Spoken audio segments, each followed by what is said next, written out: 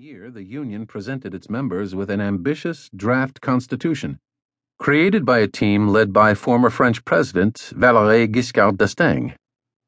But when voters in France and the Netherlands, two of the EU's founding nations, rejected the document, the ensuing crisis emboldened those Europeans who questioned the need for an ever closer union. This group has grown steadily stronger in the years since, while the integrationists have retreated.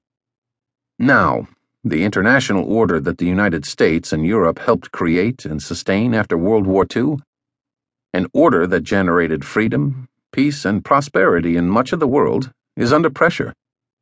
The increasing fragility of various states, and in some cases their complete collapse, has destabilized entire regions, especially Africa and the Middle East, sparked violent conflicts, and provoked ever greater waves of mass migration.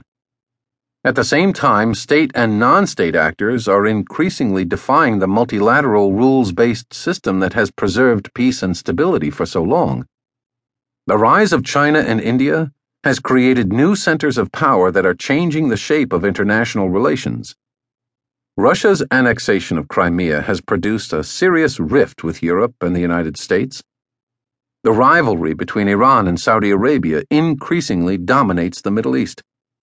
As the state order in the region erodes and the Islamic State, or ISIS, attempts to obliterate borders entirely.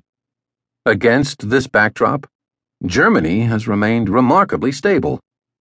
This is no small achievement, considering the country's position in 2003, when the troubles of the United States and the EU were just beginning. At the time, many called Germany the sick man of Europe. Unemployment had peaked at above 12%, the economy had stagnated, social systems were overburdened, and Germany's opposition to the U.S.-led war in Iraq had tested the nation's resolve and provoked outrage in Washington. In March of that year, German Chancellor Gerhard Schroeder delivered a speech in Germany's parliament, the Bundestag, titled Courage for Peace and Courage for Change, in which he called for major economic reforms. Although his fellow Social Democrats had had the courage to reject the Iraq War, they had little appetite for change. Schroeder's reforms to the labor market and the social security system passed the Bundestag, but at a high political price for Schroeder himself. He lost early elections in 2005. But those reforms laid the foundation for Germany's return to economic strength, a strength that has lasted to the present day. And Germany's reaction to the 2008 financial crisis only bolstered its economic position.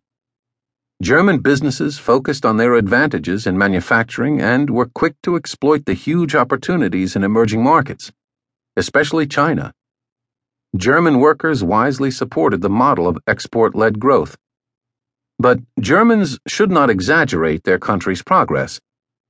Germany has not become an economic superpower, and its share of world exports was lower in 2014 than in 2004, and lower than at the time of German reunification. Germany has merely held its ground better than most of its peers in the face of rising competition. Europe's peaceful power. Germany's relative economic power is an unambiguous strength, but some critics see the country's military restraint as a weakness.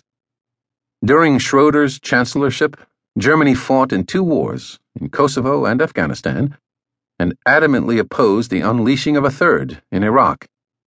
The military engagements in Kosovo and Afghanistan marked a historic step for a nation that had previously sought to ban the word war from its vocabulary entirely. Yet Germany stepped up because it took its responsibility for the stability of Europe and its alliance with the United States seriously. Then, as now, German officials shared a deep conviction that the country's security was inextricably linked to that of the United States. Nevertheless, most of them opposed the invasion of Iraq, because they saw it as a war of choice that had dubious legitimacy and the clear potential to spark further conflict. In Germany, this opposition is still widely considered a major achievement, even by the few who supported U.S. policy at the time. In the